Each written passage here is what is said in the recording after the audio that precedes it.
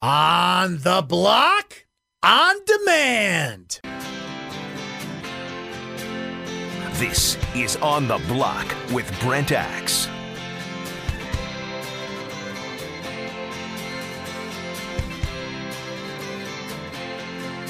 Welcome back. On the Block is presented by SRC Incorporated. SRC is doing great work to protect us and our warfighters. But they need your help, too. SRC is growing and looking for software or systems engineers. You can apply at srcinc.com. 437-7644 is our phone number. Text line is 288-0644 if you want to participate that way. And, of course, always on the Twitter, at Brent Axe Media.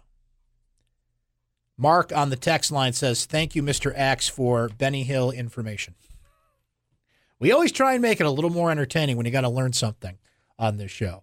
So that is how quadrant wins break out. And somebody asked me during the break, and it's a good question. Wake Forest is currently a quad 3 at 116 in the RPI.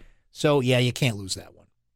Can't slip on a banana peel there. Syracuse has 7 remaining games. Of those 7, 4 are quadrant 1 games. Should I be playing the Benny Hill music again here? Those 4 are Miami, North Carolina, Duke, and Clemson. The Orange hosts NC State on Wednesday, Valentine's Day. Biggest scam in American history. In a quadrant 2 game, and Syracuse's game at BC in late February, another quadrant 2. So you got a lot of high quadrants going on here. The lowest is Sunday. So that's the one you don't want to slip on a banana peel. Now, when you look at the first matchup between Syracuse and Wake Forest in this matchup, Wake Forest has lost a bunch of games since then.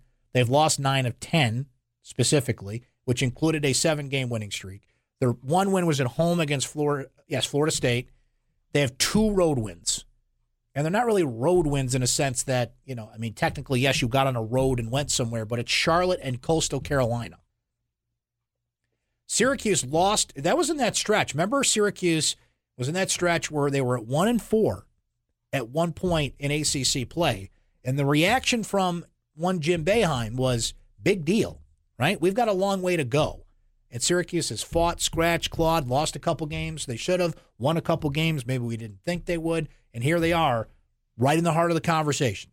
First 4 out. That's why we've got to know about quadrants and RPI and Ken Pom and what's Lenardi saying today. And we've had that conversation the past few years. Last year, it didn't work out.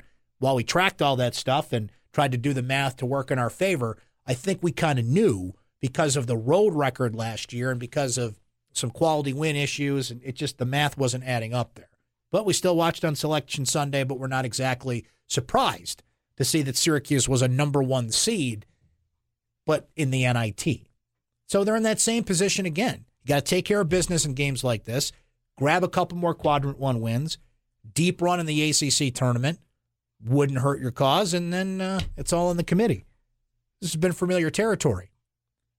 Even when it was familiar territory and Syracuse got in the tournament, when Joe Lenardi said they were out of the tournament, they went to the Final Four. The lesson is, always write this stuff down in pencil, of course. But I do know that losing to Wake Forest, while not catastrophic, is a setback. That's going to dent all the metrics and all the look test, everything. Now, after that point, which we brought up with the Wake game, Syracuse lost their following 3 games after that, but have won 4 of their last 6. So since the big deal comments, Syracuse has won 4 out of their last 6. They're 12-3 at home. Notre Dame, Virginia, St. Bonaventure, all good teams, right? Notre Dame had some injuries. Virginia's the best team in the country. Certainly will be number 1 in the new poll if they take care of business on Monday. And Bonaventure, at this point, what's the old Bratic matrix say about St. Bonaventure? Tell me OY's website. Let's see. While we're on the subject, I know this is just thrilling radio for me to look up things while we're yakking about it. I don't see St. Bonaventure here. So, boys, look that up for me. Let me know where St. Bonaventure is because I do not see them on my list here. Doesn't mean they're not there. Just means my eyes are glazing over them here at some point. But anyway, that's how the quadrants work. What Syracuse has to do in this game that they didn't do in the Wake game, look, I can use a lot of words to describe this, but it comes back to you got to make shots, right? And they did that. But why did Syracuse make shots in that game? Well, there was a couple adjustments. 47 in the Bratic matrix. Thank you, Matt. Intern Matt. There you go. They're in 47 out of a possible 101. Your boy's there. St. Bonaventure. Okay. Because that was going to bug you, too, if I didn't look that up.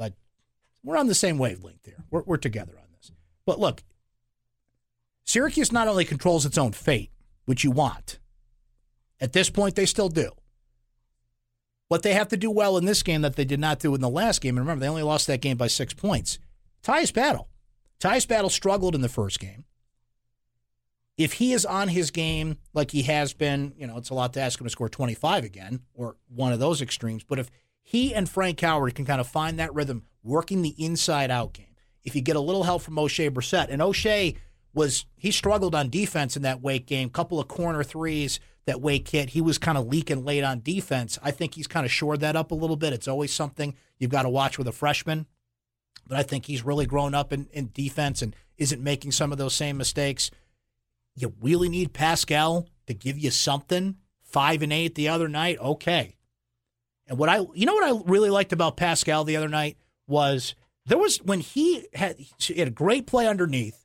When Tyus Battle missed a shot and he recovered and put it up and had a great dunk, he didn't hesitate. And it's just one of these habits that all big men have to break, and we've talked about this with other players in the past, but there's just that need in the field to put the ball on the floor.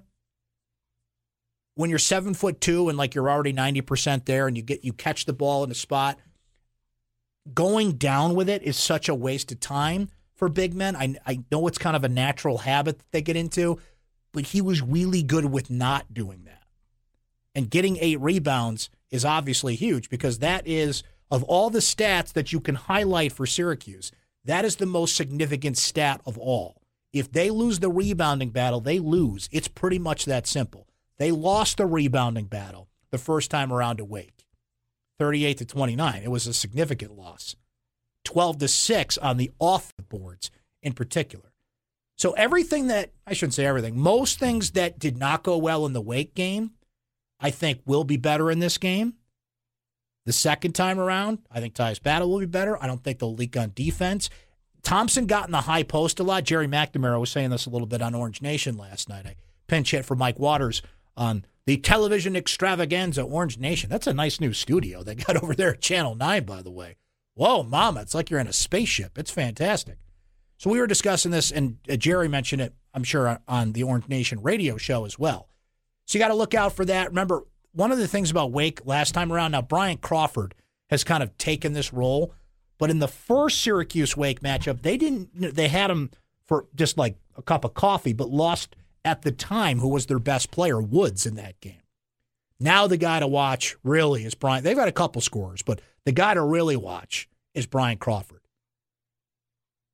Wake lost to Miami on Wednesday night, 87-81, and while I never really got the sense Wake was going to win that game, I mean, they kept it closer than maybe you thought they would against that team. So rebounding is key. Tyus Battle getting back on track is key. O'Shea Brissett's got to keep up his wingman role. Didn't even mention Merrick Dolzaj. I'm not expecting much from Matthew Moyer at this point as he keeps battling back from an ankle injury, but it's one of those deals like you're on the court, you got to do something. So what can he do even within the limitations of his injury? Are we going to see Barama on Sunday? Boy, that's so touch and go at this point. I would hate to even answer that question. It all depends on how that procedure went and warm-ups. And he's had time. He's had the benefit of time, which sometimes is not always a good thing. Like you play well and you snap out of an offensive funk and you're like, I want to get back on the court tomorrow. Syracuse had 5 days, but when you can get a 5-day rest in a grind of a season and you've got all those Quadrant 1 games coming up, if you take just a little bit of a breather, I think you'll take it. But 3 of your next 4 at home. And this is the one, it's not must win, but it's don't lose. That's Quadrant 3, and now it's like, okay, take care of business. Don't make it harder on yourself. And it's a team you can beat, and it's a team you should beat. So more on that. But we're going to focus in on some other games you should watch since Syracuse sits squarely on the bubble right now. And we'll keep doing this as long as we have to. If the Orange keep taking care of business and get out of this conversation, we'll still kind of circle in and remind you about it. But since they are the first team out and they need to keep piling up these wins, and you're going to start asking yourself, okay, well, who's on the bubble with Syracuse and who are some other teams we should start rooting against? We'll give you 5 this weekend to look out for coming up. Stay right there. You're on the block, ESPN Radio. This is On the Block with Brent Axe. Yeah, baby, welcome back. On the Block, presented by Agway Energy Services. Put on your best dress, baby. The weekend's here. Sunday for the Cuse game, so you got maybe a Saturday free. What else you doing this weekend? Shoveling on the sidewalk and then having 10 people in the office say, why'd you do that? How dare you? They shoveled the hole in the snowbank so people could get in the building. Maybe clear out a fire hydrant or two. I mean, jeez. Now, I need a ruling on this. So Josh tweeted, I did my civil duty. I don't think that's correct. I think, isn't it civic duty, right? Like when you do jury duty, it's your civic duty. I don't know. Somebody give me a ruling on that. Text line's been helpful with that today. I had to pay for air today, too. Air. $1.50. $1.50. I was in a spot, too. Good thing I had those quarters, man. What a day. What a day. Anyway, Syracuse is on the bubble. That we know. So what are some of the games and some of the teams that we should be keeping an eye on this weekend? I can merely tell you that, or we could cue up the voice guy to help us with the top 5 games that will affect Syracuse this weekend. So, cue it up, Mr. Voice Man. Number 5. UCLA at Arizona State. The Bruins are 17-7. Arizona State's 18-6. RPI of 57. UCLA is 1-3 in Quadrant 1 games. Their one win is Kentucky. Lenardi has him first 4 out. UCLA beat Arizona on the road. A 4-game winning streak. All 5 starters are in double digits at this point. So UCLA playing at an Arizona State team that Mike Hopkins beat at Washington. They only have 2 losses at home this year against Oregon and Utah. So you should keep an eye on that. And we're staying in the Pac-12. Number 4. USC at 17-8 is at number 13 Arizona, team we just mentioned a moment ago, 19-6. They have an RPI of 45. They're 2-4 in Quadrant 1 games, which are Middle Tennessee State and New Mexico State. Quadrant 1 games. Lenardi's got them last 4 in as a 12 seed in the play-in game currently. They lost at Arizona State by 2. They've got a really good player, DeAndre Ayton, 7-footer, who's slated to go in ESPN's latest mock draft. He's averaging about 20-10 this season.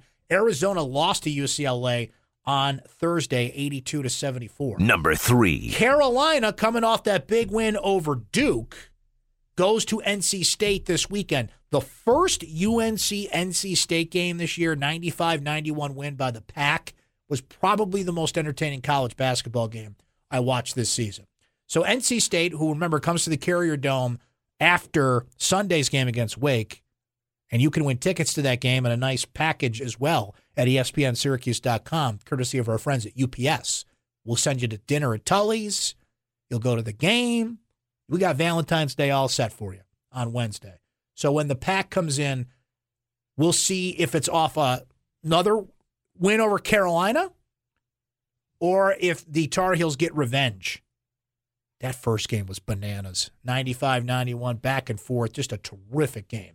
So the Pack has an RPI of 60. They're 4-5. They played a lot of Quadrant 1 games so far. Clemson, Duke, North Carolina, Arizona. They're the last 4 in, according to Lenardi right now, is an 11 seed. Which brings us to Number 2. Number 7, Texas Tech, 20-4. How is Texas Tech a top 10 team this year?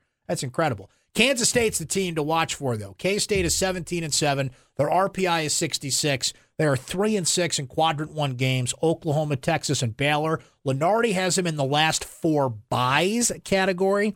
They're an 11 seed in bracketology. Keenan Evans is a player to watch for Tech, running for Big 12 Player of the Year. So be rooting for Texas Tech in that one. Number 1. Virginia Tech at Virginia.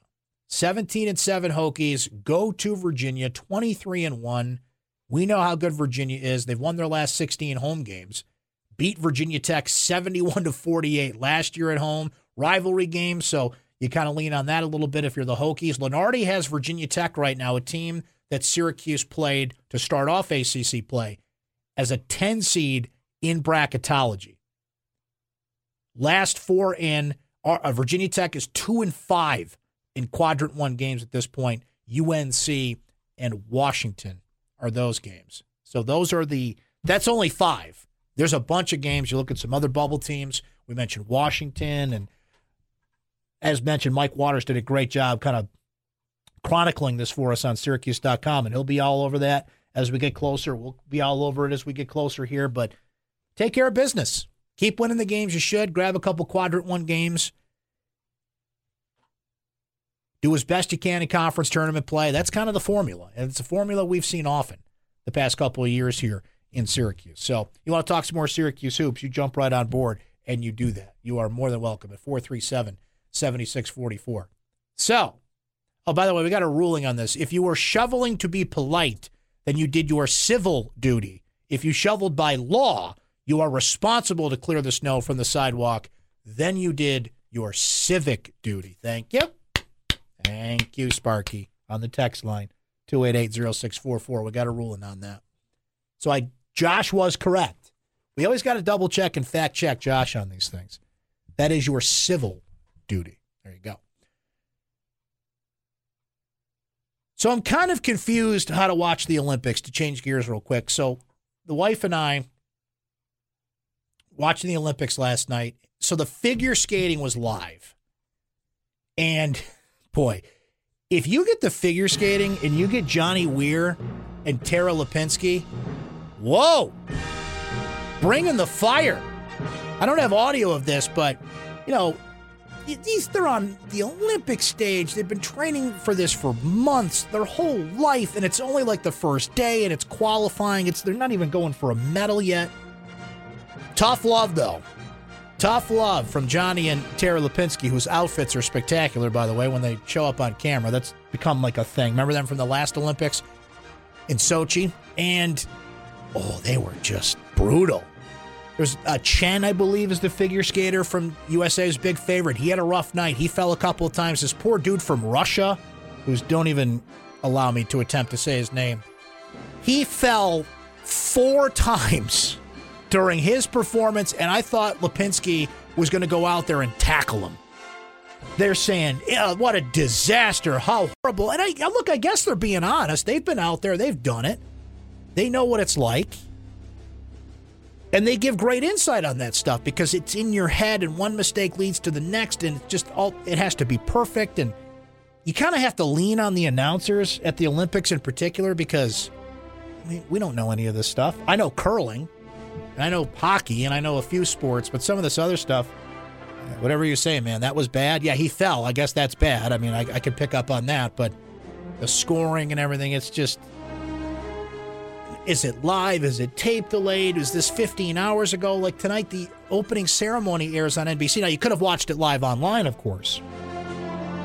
But by the time we see the opening ceremony tonight, so it's going to be 8 o'clock, right, when they show the opening ceremony on NBC, correct me if I'm wrong, it will be 10 o'clock in the morning in South Korea. The next day, like they're 14 hours ahead. It's just, I don't know, maybe you're rolling your eyes at me. I'm still old school when I watch TV. I know I can pull up the stream and watch it live if I really want to see something, but I get all disoriented. Is this live or is this really live? When will then be now? It reminds me of that scene from Spaceballs. So you sit down and you watch an Olympic sport. You're looking at now, sir. What's happening now is happening now. Well, what happened to then? We passed then. When? Just now. When will then be now? And the answer to that, soon. That's very helpful. Thank you. Did they already win this? No, it's live. But I thought it was live 14 hours ago. No, it's live. Okay. But it's like 10 o'clock in the morning there. They do events that early? Yes. Why? Because they wanted to put it on live. Like really live? Yes. Live here or live there? Just shut up and watch it. But then my wife walks away all upset. I just want to know what time it is. Wasn't there a song like that? Does anybody really know what time it is? Does anybody really care? We'll wrap it up next. Stay right there. You're on the block, ESPN Radio. Dum, dum, da, dum.